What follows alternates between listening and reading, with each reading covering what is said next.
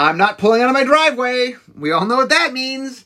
It's time for the Drive to Work Coronavirus Edition. So as I've been doing, I've been interviewing people. So I went way back to get somebody from early Magic. So I want you guys to introduce you to Brian Weissman. Hey, Mark. Hey, guys. How are you all doing? So I thought it'd be fun today to talk a little bit about early Magic, since you and I both go way back. So here's the question I've been asking all my guests is, how did you get into Magic?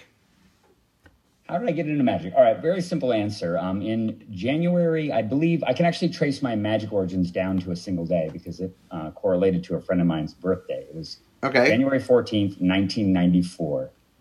94, okay. I was attending a friend's birthday party. We had a bunch of activities planned during the day, and one of my friends bought 2 unlimited starter decks for my friend for his birthday. I think he was turning 21. Mm-hmm. And they opened up the starter decks, and the friend that brought the starter decks as a gift actually brought some of his own cards. Mm-hmm. So they kind of puzzled through the rules for about 15, 20 minutes, and then they played a group game on the floor while I kind of watched from the sidelines. And I thought they told me it would only take 15 or 20 minutes. Half an hour went by, then an hour, then 2 hours. And I'm busily sort of tapping my foot and saying, guys, when are we going to go and do, the birthday activities? And before I knew it, an entire half a day had gone by. They weren't anywhere close to finishing. And I decided that maybe I should give the game a try as well. So I went down and I played my first game of Magic on my friend's literal kitchen table, the birthday boy's kitchen table, won it with a flying crawworm. Ooh. And was hooked ever since. And the local game store, which is one of the few places pretty much on the west coast of California, as far as I knew, that actually still had cards, because cards were incredibly scarce back in January of 1994. They just had unlimited edition for some reason. I went over there and I bought 2 starter decks for myself, opened them up, brought them back to UC Santa Cruz where I was living, and got started.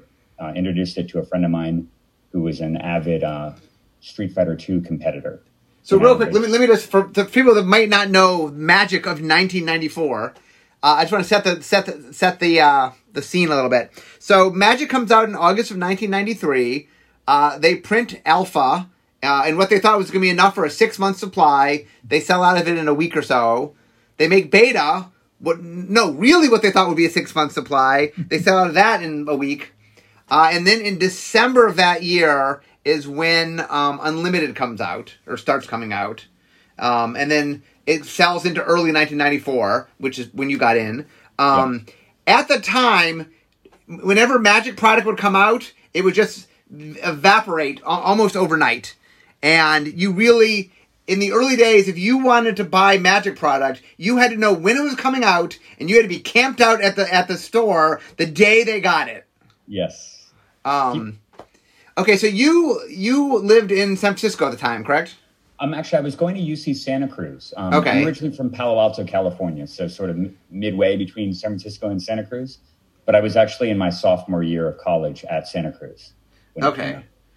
So one of the things I want to talk about today a little bit is, so Brian obviously is one of the old school players, and we'll get to his one of his major claims to fame in a second. But one of the things I want to talk a little about today is that the nature of what Magic was in the early days of Magic was a very different thing. And one of the biggest changes to me was I lived down in LA at the time, Los Angeles. You lived a little more north. And the metagames of where we were just radically different because there was the internet existed on some loose sense, but people weren't sharing deck tech or anything yet. That wasn't going on yet. Yeah, it's almost impossible, I think, for anyone who's come along and started playing Magic in the last 15 years to have any conception of what the game was like. And not just because of card scarcity, as you pointed out, which was, I think, the sort of overarching factor that everybody who was playing the game and collecting it had to contend with, but obviously also the free flow of information. There was no modern internet. There was a semblance of internet at a thing called the Usenet. Yeah. These very convoluted news groups. You basically had to know, I don't know, what was it, rec.games.deckmaster.tradingcards.marketplace or something like that, if you were interested in... It was like a bulletin board. I mean, people could post something and then there could be threads, but it was very... And right, you had to know where to look. You had to go and find it. Totally inaccessible to the average person. And as a result of that, not only was there there was no free flow of information about deck tech. There was no free flow of information even really about the rules or the restricted list. None of that stuff. It was all kind of just rumor. Rumors would sort of percolate through the community that voices on high had ordained that one particular card was restricted or banned. You'd go to a gaming place and people would have their own idea based on their own personal predilections about the cards that they liked and didn't like about what was banned and restricted. And you kind of just had to take their word for it because there was no official list. There was no way to know that. In the early days, Wizards of the Coast's original policy for a couple years actually was they wanted to share no information about the cards because they wanted the audience to experience it for themselves. Yes. So in the early days, they didn't share deck lists. They didn't tell you what rarities of cards were. They didn't even put out a deck list. Like, you want to know what was in a set? Go talk to your friends and look around. But conversely, the mystery that surrounded the release of new sets was so profound as a result of that, right? I remember when I missed the introduction of Arabian Nights by, I think, about maybe a couple of weeks or a month. It was in stores for sale, no beta, but Unlimited and Arabian Nights were the two boosters you could buy when I first started to play. Right, Arabian Nights, it came out in December in a few places and mostly in January of 94. Yeah, so it must have just been released, although, of course, due to scarcity, there was nothing available really at the store that I played at. But on subsequent releases, certainly Antiquities and Legends, again, because Wizards wasn't releasing anything related to rarity at all, everyone had to just sort of speculate what was rare. There was no way to really know that. And the packs, they made that further complicated that by making Antiquities packs only, 8 cards too? Yeah. Arabian Nights and no idea about commonality, no idea what anything should be worth in trade. There's just no way to even know at all what the scarcity of anything, relatively speaking. And then, of course, there was the other things where Legends came out and some of the boxes were just missing cards. You could get entire... We're right. The uncommon... I talked about this with Matt, I think, is that the uncommons, either you were an A box or a B box. Yeah. And half the uncommons were in one box and half the uncommons were in a different box, and they didn't overlap. Yeah, and one of the boxes had Mana Drain, the other one didn't. So we were utterly convinced that Mana Drain, for example, was a rare card. It had to be because nobody got any. Yeah. At one store down in downtown Santa Cruz where they were rationing Legends packs to 2 per person. People lined up down the block, around the block, waited for 3 or 4 hours to buy 2 booster packs of Legends. So the day that Legends came out, do you know how much I bought? I would love to know. 4 boxes. Oh, you. What happened was I had a friend, there's a game store in Westwood, which is where UCLA is. Yeah. And he just went all in on booster boxes. And so that was my store, and he bought a lot. So much so that on the Usenet is a post from me saying, "Hey, do you want Legends boxes? We got some." And I gave his information. When you said he went all in, how many did you buy? Like 400 or something. 400? Yes. Who had that kind of resources in 1994? He dedicated him. I mean, he did it. He went all in.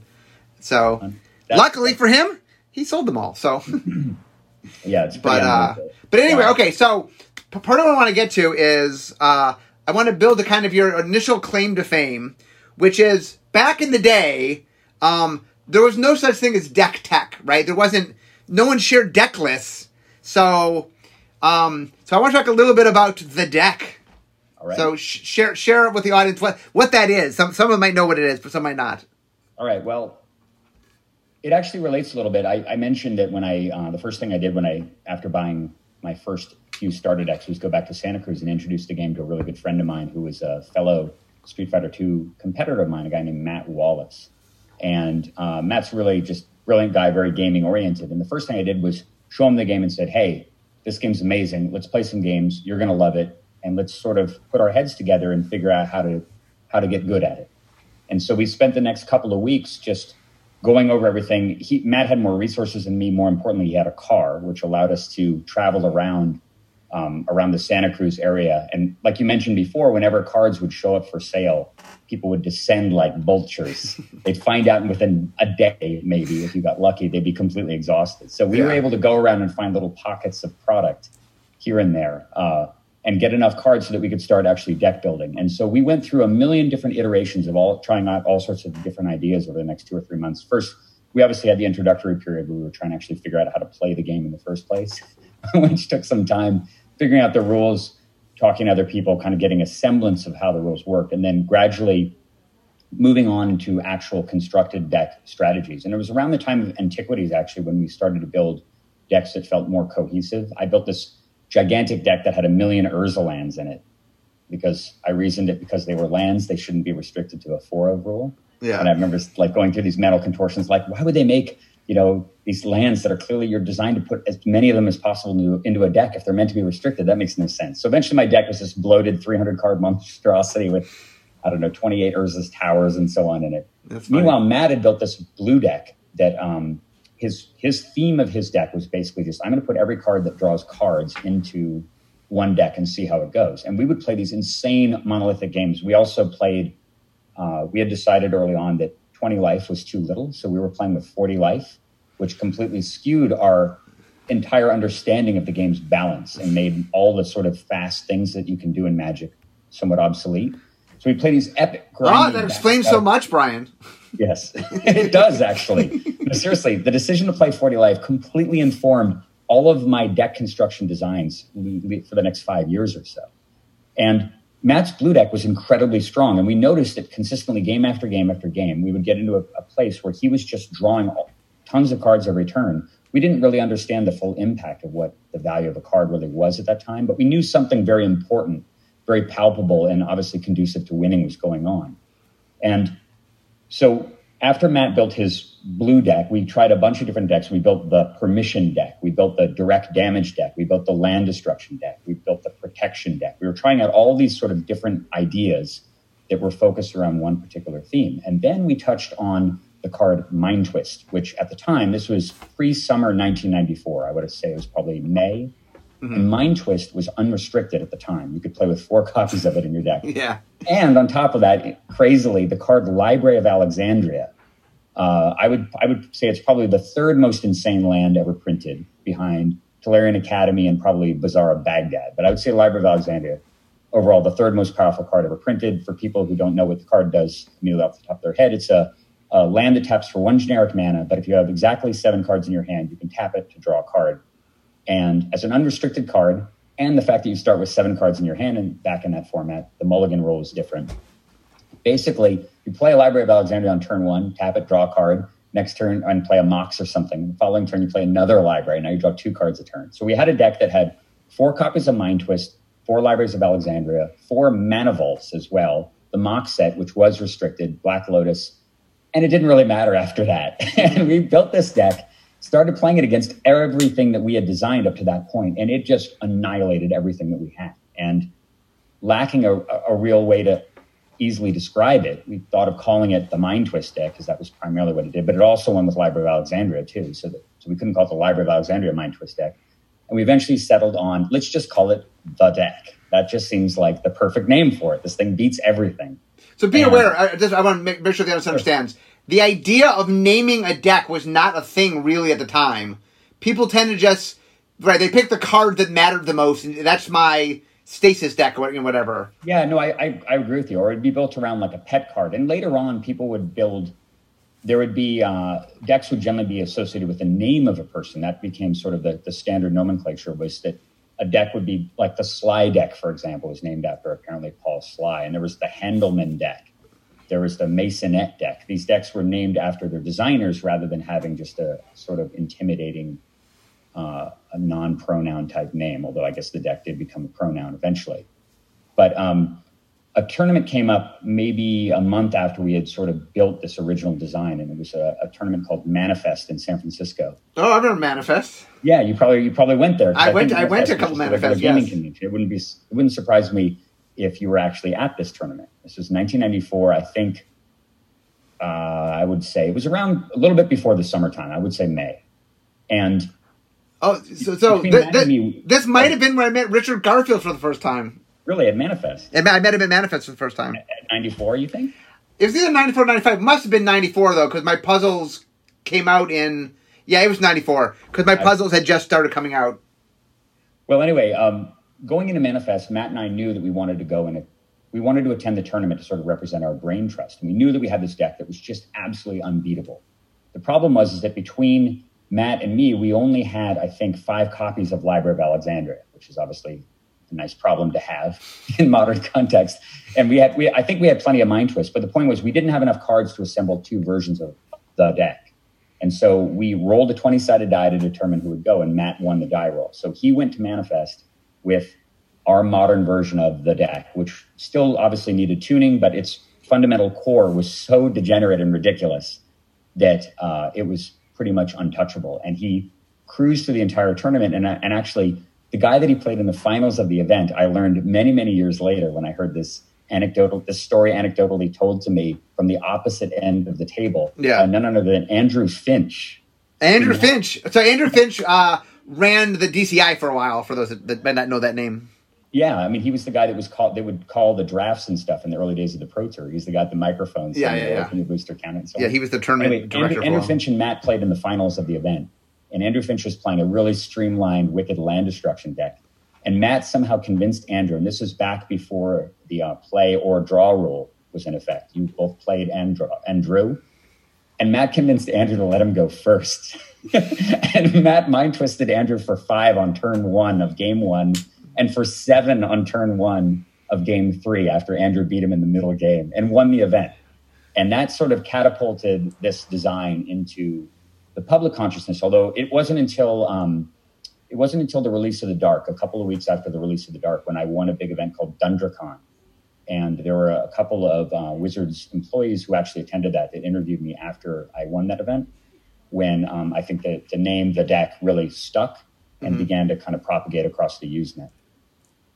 So I'll tell you my story of sort of interacting with the deck for the first time.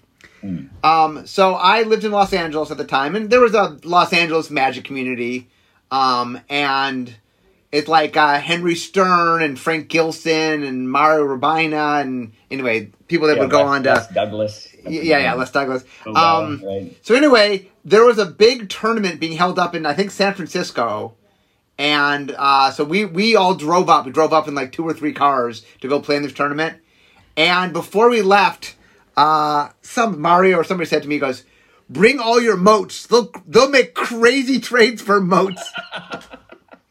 We had no idea what you guys were doing with the moats, but they because LA was very, very aggro. Like back in the day, that a lot of the decks were very sort of aggressive and fast.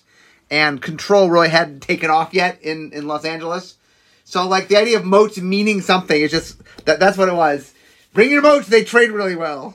Yeah, that's hilarious. Well, I remember playing against... I think I certainly met that contingent of Los Angeles players when they came up for a different event. This crazy sealed event. The best sealed deck tournament I've ever played in my life. Run by this crazy guy named Anton. Where I could go into the details of it. It's not terribly important. I'll tell you another time. But, okay. But I ran into Les Douglas and Brian Pugnier, who were sitting around kind of looking very sour and unhappy because they had believed that they had come up to attend a sanctioned event. But because it was Anton's crazy Madhouse sealed event, it wasn't actually sanctioned. So they were looking for things to do. And when I played against Les, he was playing what I know that aggro was very popular, right? That was sort of Mario's thing. But apparently the other side of the metagame back then was a deck involving unrestricted balance. Balance was unrestricted. Yeah. And so they were running Jade Statue and Mishra's Factory as their ways to win. Yeah. And naturally, if your ways to win are Factory and Statue, then Moat is the worst card you could ever have. So Moat had no value in that metagame at all. Right. And probably related to why they said, dude, go up north. Everyone plays with Moat. It's worth 20 times as much up there. Yeah. That makes perfect sense. So, yeah, it is. One of the things that's really interesting to me looking back, because one of the things I like to think of is that this podcast gets to do some Magic history, is there's so many things that sort of, like just the idea of the metagame and like all this shared info, like you can go on right now and you can find infinite decks and people telling you how to play those decks and all sorts of deck techs. And back in the day, like you just heard whisper, like I remember the first time I saw the deck, like if someone like, oh, I have a copy of the deck. My friend showed you, whatever. It's like, and it was like 2/3 of it. It didn't even have all the cards. Yeah, but it's guessing what it is, right? Yeah, we had heard some of it. So, but it's really interesting because early on, the deck really had this legend of being this like famous deck, but the deck list wasn't out there. So you had heard like whispers of it. It was very a different time. Yeah, well, we had an incentive to do that, of course, mainly because at the time, this is another thing that I think it's very hard for people to relate to. But Richard's original vision of playing Magic, of course, was playing for Ante. That Ante was written into the rules. There's tons of cards in Alpha that specifically relate to Ante, right? Yeah. Even in Arabian Nights, there are Ante cards. And when was the last time Ante cards were printed?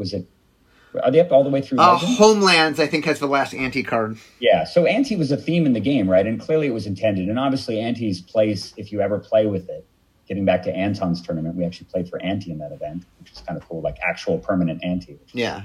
Revolutionary. But the original vision of the game was for that you have a small pocket of players, you play sealed deck, you build your constructed decks, you play for Ante. If there's a Black Lotus, it kind of passes around between the players. It doesn't cause problems, there's scarcity.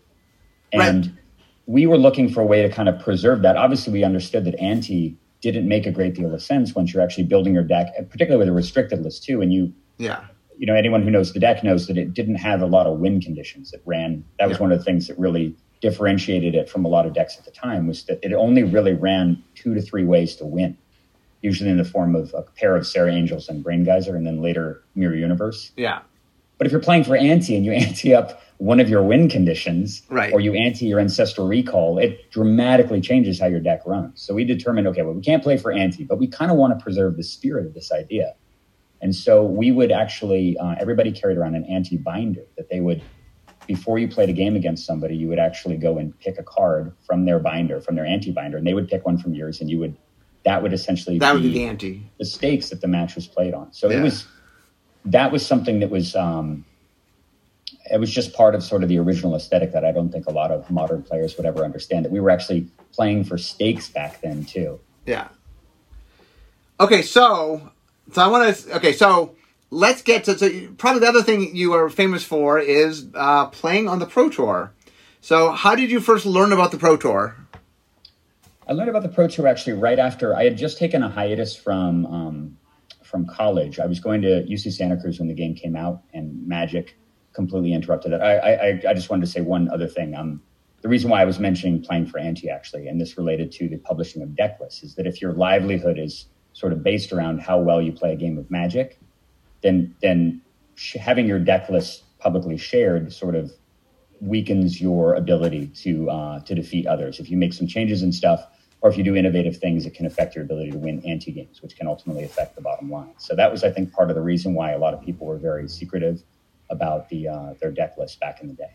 I just wanted to add that as an addendum to what I was saying before. But anyway, Pro Tour. So I had just gotten through about a 7th or 8th month hiatus that I had taken to play, quote unquote, professional Magic that started, I think it was early 1995. I was going to Santa Cruz at the time in my beginning of my junior year there, but found that playing Magic for probably 10 to 12 hours a day and thinking about it for the remaining 12 hours a day was not conducive to college education. So I took some time off, lived in an apartment I think it was in Cupertino, and I played basically every day for, again, 10 to 12 hours. And then after the store closed, would go to Denny's and play until late at night.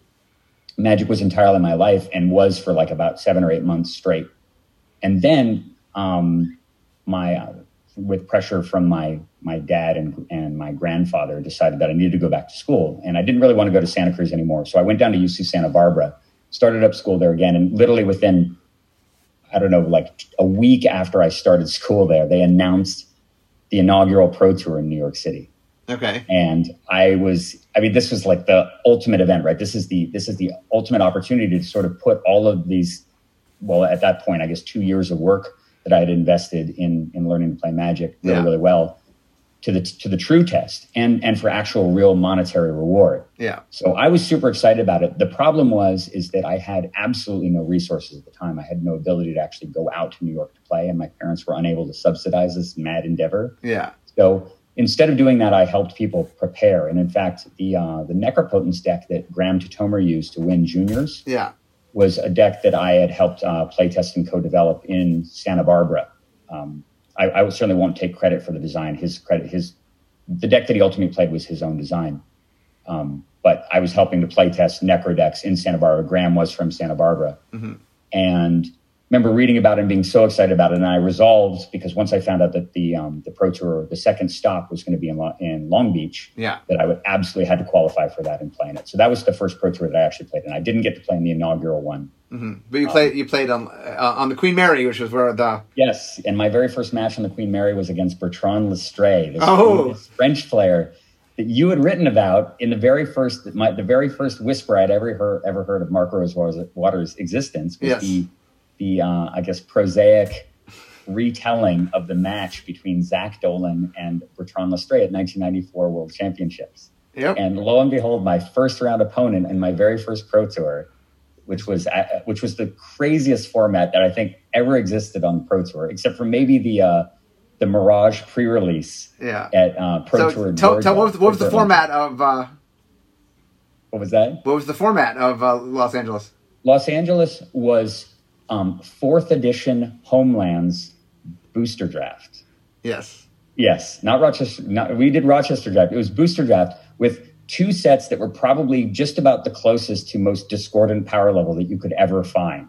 You had 4th edition, which contains like absolutely insane stuff, including ridiculous creatures, cards like Mind Twist and Balance, Swords to Plowshares, Fireball and Disintegrate as commons, Pestilence as commons. These completely ludicrous cards juxtaposed with Homelands, where like a 1/1 flyer for 2 mana is a powerhouse. So that was the format that we drafted on the Queen Mary. Right. This was in the early days of the Pro Tour. Each Pro Tour was a single format.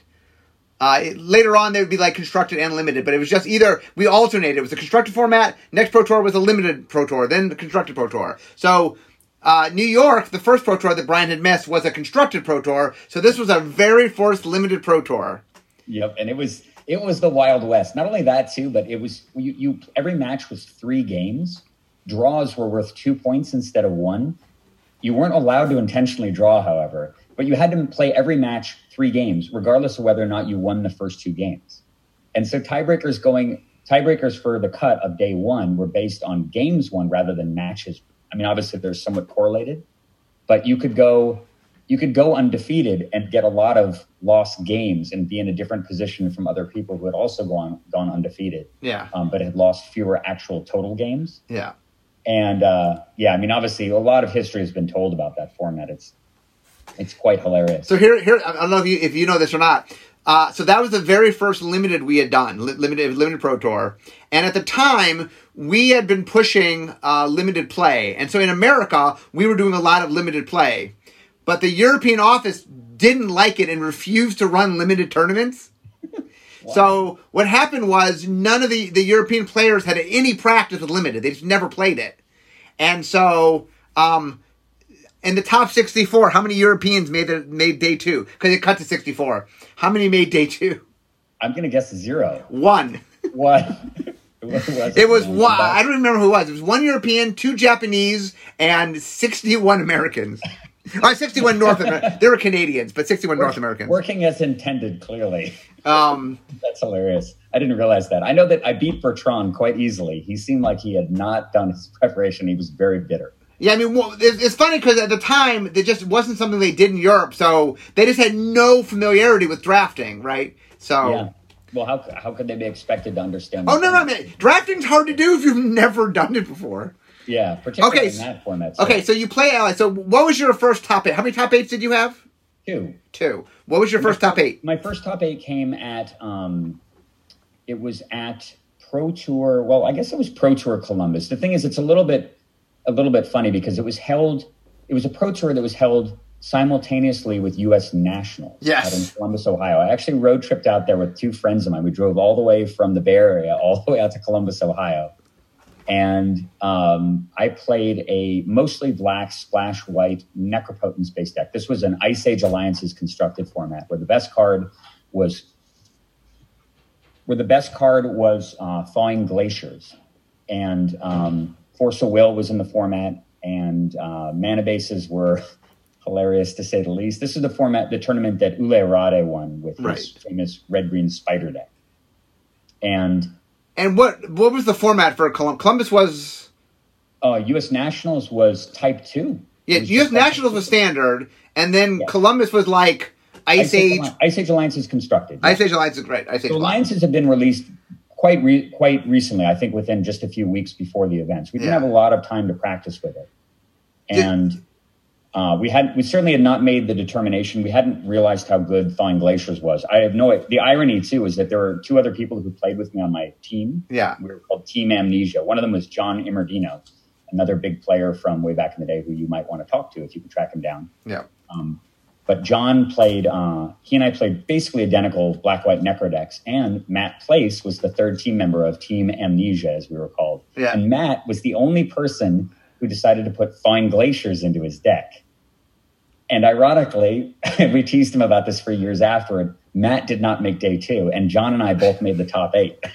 and then, of course, everyone was in an uproar about how insane Thawing Glaciers was, and it became kind of the defining card in the format. I don't know if it ever got restricted or not. But Matt, that's the year Matt made the national team, right? It is, because Matt went on and played Turbostasis. Right, Turbostasis. No, he didn't play Turbostasis. He played... He did play Turbostasis. Did you play Turbostasis? Yeah. So, real quickly, for those historians out there, on the national side of things, there was a breakout deck at that event called Turbostasis that I'm almost positive Matt played. I think you're right, yes. In retrospect, I think he had played green-white up to that point, but he did learn about the Turbostasis deck. Yeah. And it was basically... And Matt would go on to make the national team, and they would win. So that, anyway. So Matt, Matt did make the top 8 on this side. Oh, the other weird thing about this event was, because they were held together... we did like top 4 and top 4 or something. I was going to get to that. So okay, go ahead. When was your first top 8? Yes, I'm still a little salty about this, whatever, 25 years later. Because, I guess it was 24 years later. But yes, the first top 8 that I make is the only top 8 in Pro Tour history that doesn't have a top 8 playoff. Yeah. Ridiculous. I believe I was in 5th place after the Swiss on day 2 of the Pro Tour. I was in 5th place. And they cut to top 4. Right, because we had to play both the U.S. Nationals and the Pro Tour on the same day. So we couldn't do top 8, so we did top 4 for each. Utterly ridiculous. However, the only silver lining to this, of course, is that I played all of the matches, all the permutations that existed among the decks from the top 8, just to find out. And I think I probably played every deck that was in the top 8 against my own deck 50 times at least. Yeah. There was no way I could have won that event, objectively. Ule Rod's deck crushes my deck completely, utterly. Provided that he draws mana, of course. Right. But my deck has no chance against the Spider deck. There's no way I could have won. I feel like I had reasonable chances against the other 3 decks in the top 4. Okay, so I'm almost to work here, so I want to wrap up because you have one more Pro Tour. So tell me about your second, the top 8 where you get to play in the top 8. Yes, the top 8. Okay, so the other one was Mirage Visions Rochester Draft, one of, I think, the last tournaments. Where was it? Do you want to explain what it is? Oh, Rochester Draft? Real quickly. People may not know what that is. Rochester Draft is you open up a booster pack, you lay out all 15 cards, and then if you start from player 1 to player 8, 1 takes a card, 2 takes a card, all the way to 8, then 8 takes a second card, and then 7, 6, 5, 4, 3, 2. So, it's all open. Everybody gets to see what everybody drafts. Yes. So there's crazy politics. It's pandemonium, honestly, particularly because the drafts are always held at 8 in the morning, and people have been up drafting and playing and unable to sleep until 4:30. So you have people falling asleep in the middle of the event when it's their turn to pick and so on, and having to just pick a random card at the table. And there's crazy politicking going on and all this interesting signaling out in the open. I think it's a fascinating format. It would be neat to see it revived at some point. Although we early on, Wizards thought that was going to be the draft format, and that booster was like just a backup. Yeah, no, it definitely switched the other way. It's its own animal, and I've done it a few times since. Yeah, it's a fun format, but it's very intense because you have to track so much information. Yes. So this event was Mirage Visions Rochester Draft, and I had prepared, I think, more for that event than I did for just about anything else. And while most of the top players had concluded that super aggro decks were the best, usually because flanking had just been released in the Mirage set, and flanking really pushed aggressive decks forward, particularly in limited formats, because you could just get past all the big blockers that usually stop the 2/2s. And so because everybody was chasing after all the aggressive flankers, my team, Team Amnesia, developed a 3-color draft strategy that was based around getting all the leftovers. And we found that we could build these, and banding was also around back then. So our deck took advantage of banding, which was still being printed. Visions has Mirage Visions and Weatherlight has amazing banding cards in it. Those are that's the last block to have banding in it. Yeah, well, it went out with a bang because we definitely utilized banding to the fullest. So this blue-white-green strategy that we employed in pretty much every round utilized banding, big green fatties to stick the white banders to, and then flyers to win with just through evasion or as good blockers. And the strategy performed incredibly well. John Amardino, who drafted the same strategy as me, also made top 8 in the same event. So how'd you end up doing? Well, I went all the way to, I don't remember if I went undefeated. I think I went undefeated day 1 and even played the last round instead of drawing when I could have drawn just to go 6-0. I'm not sure why. I think I didn't understand the math or something. But I wound up playing and having everybody walk up to me at the end and saying, like, dude, why did you play the last round? You didn't need to, right? That was pretty baller. And I said, I don't know. It just seemed like my deck was good. And then did very, very well on day 2, drafted on table number 1 at the end, and had these crazy matches, including a match against the infamous Mike Long in the first round of the final table that includes some stories that I would be happy to relate maybe in another podcast. But people have always asked me what it was like to play against Mike Long.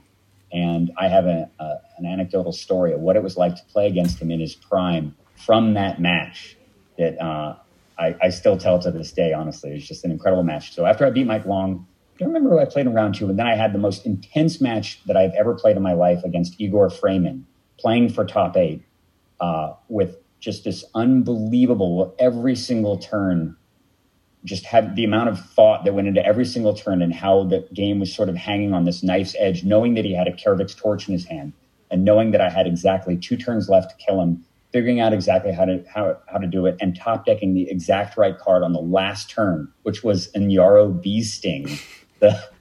My bane in Nyaro Bee Sting. The green direct damage, 2 damage burn spell. Yeah, I know. I mean, you have an iconic card in Mirage, right? Maro itself. Yeah, I do. That's it. So I'm sure it's very near and dear to you. But anyway, so I top decked a Nyaro Bee Sting to make the top 8. On the final day, we did Rochester draft again in front of the cameras so that all the commentators could, of course, scrutinize and criticize every single person's pick. Yep. And I strayed away from my game plan. I got lulled away by a volcanic dragon early on when I should have taken a Ray of Command. Yeah. And that came back to haunt me. I wound up basically with a kind of clunky 3-color monstrosity, and I played against Tommy Hovey, the first 2-time Pro Tour winner, the great Finnish player in the first round in the quarterfinals. And I was playing blue, and Tommy Hovey had 3 River Boas in his deck, and they were impossible for me to deal with. And I lost very quickly in 2 games. So that was the last top 8 I made. I think I made I made top 16 once, was definitely in contention for top 8 in a bunch of other events. At least 3 other events I was in top 8 contention up until the very end and fell a little bit short. But my Pro Tour career kind of petered out mid to late 1999. And the last event that I actually played in was the Team Pro Tour at Pro Tour 9/11, the one at Madison Square Garden the weekend before the September 11th attacks, which is going like crazy story in and of itself. Well, unfortunately, we're out of time because I've made it to my den. So I want to thank you for joining me, Brian. Of course. Mark, I'd love to come on again later on. When I make it to my den, we know what that means. This is the end of my drive to work. So instead of talking magic, it's time for me to be making magic. So Brian, thank you so much for being here, and it was a blast. All right. Thanks for inviting me, Mike. Mark. It was a real pleasure. Thank you. Bye-bye.